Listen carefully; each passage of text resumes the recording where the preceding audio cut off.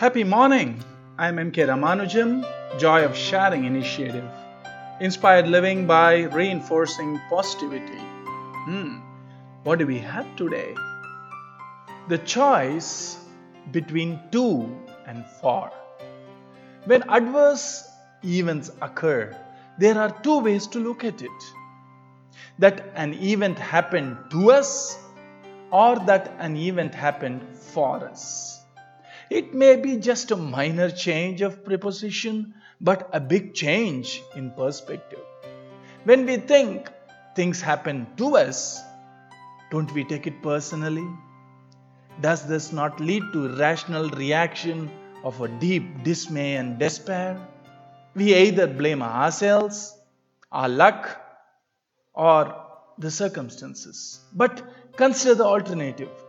When we see things as happening for us, we have a positive perspective of learning, don't we?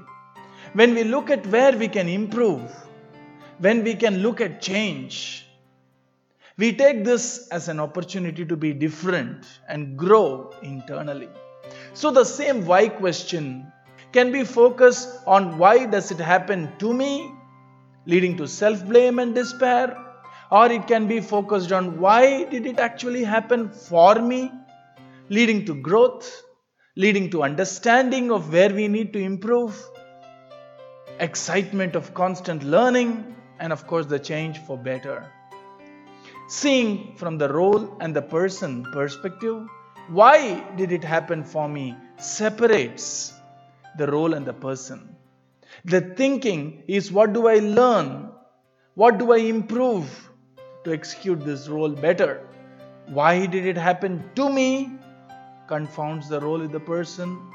There is a feeling of lack, a sense of defeat, a sense of giving up, resignation and self-blame. Of course, it's more productive to choose for over to. Be happy and spread the happiness around. Have a great day.